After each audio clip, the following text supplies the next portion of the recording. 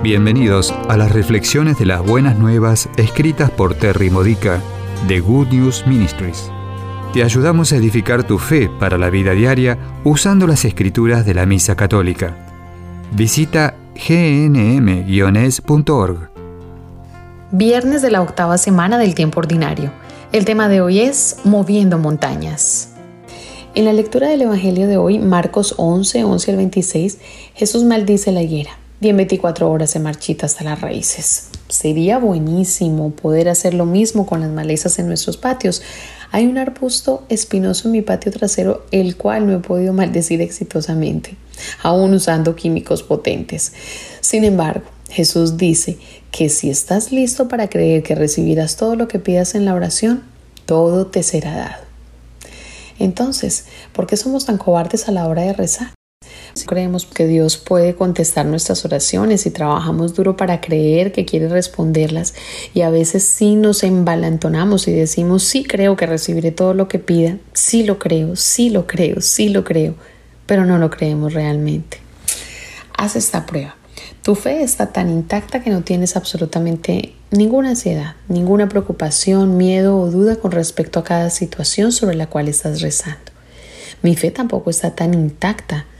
Bien, entonces estamos quedándonos atrás con lo que nos dio Jesús.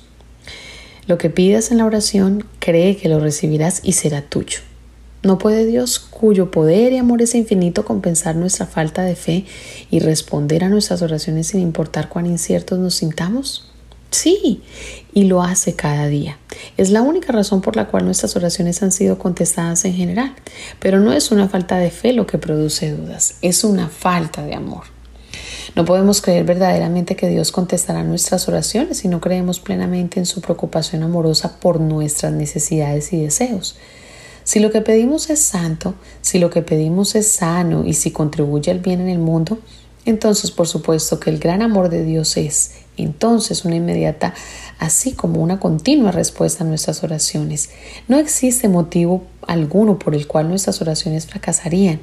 Ningún motivo excepto nuestra desconfianza en el amor de Dios. La desconfianza en su amor se hace evidente en nuestra falta de perdón hacia los demás. No es casualidad que Jesús nos instruya a perdonar a los demás mientras nos explica cómo mover montañas. Lo que sembramos es lo que cosechamos. Si no perdonamos a los demás, nos robamos a nosotros mismos del poder de la oración, porque la falta de perdón nos separa de Dios. La falta de perdón significa que le decimos que no al amor. ¿Cómo podemos increpar a las higueras o mover montañas si nos desconectamos del amor de Dios? Pídele al Espíritu Santo que te recuerde a aquellas personas a las que aún tienes que perdonar y no te olvides de incluirte a ti mismo. Luego, elige perdonarlos a todos, lo merezcan o no. Perdónalos no significa que apruebas su comportamiento hiriente. El perdón libera tu amor, lo cual libera tu relación con Dios, lo cual libera tu poder de oración.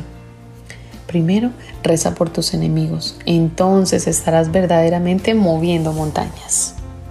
Esta ha sido una reflexión de las Buenas Nuevas de Good News Ministries, gnm-es.org.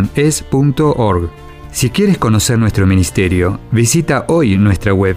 Encontrarás reflexiones para recibir por correo o mensaje de texto, retiros en línea, recursos de oración y mucho más para ayudarte a conocer el amor del Padre, para acercarte más a Cristo y ser lleno del Espíritu Santo. Visita hoy gnm-es.org.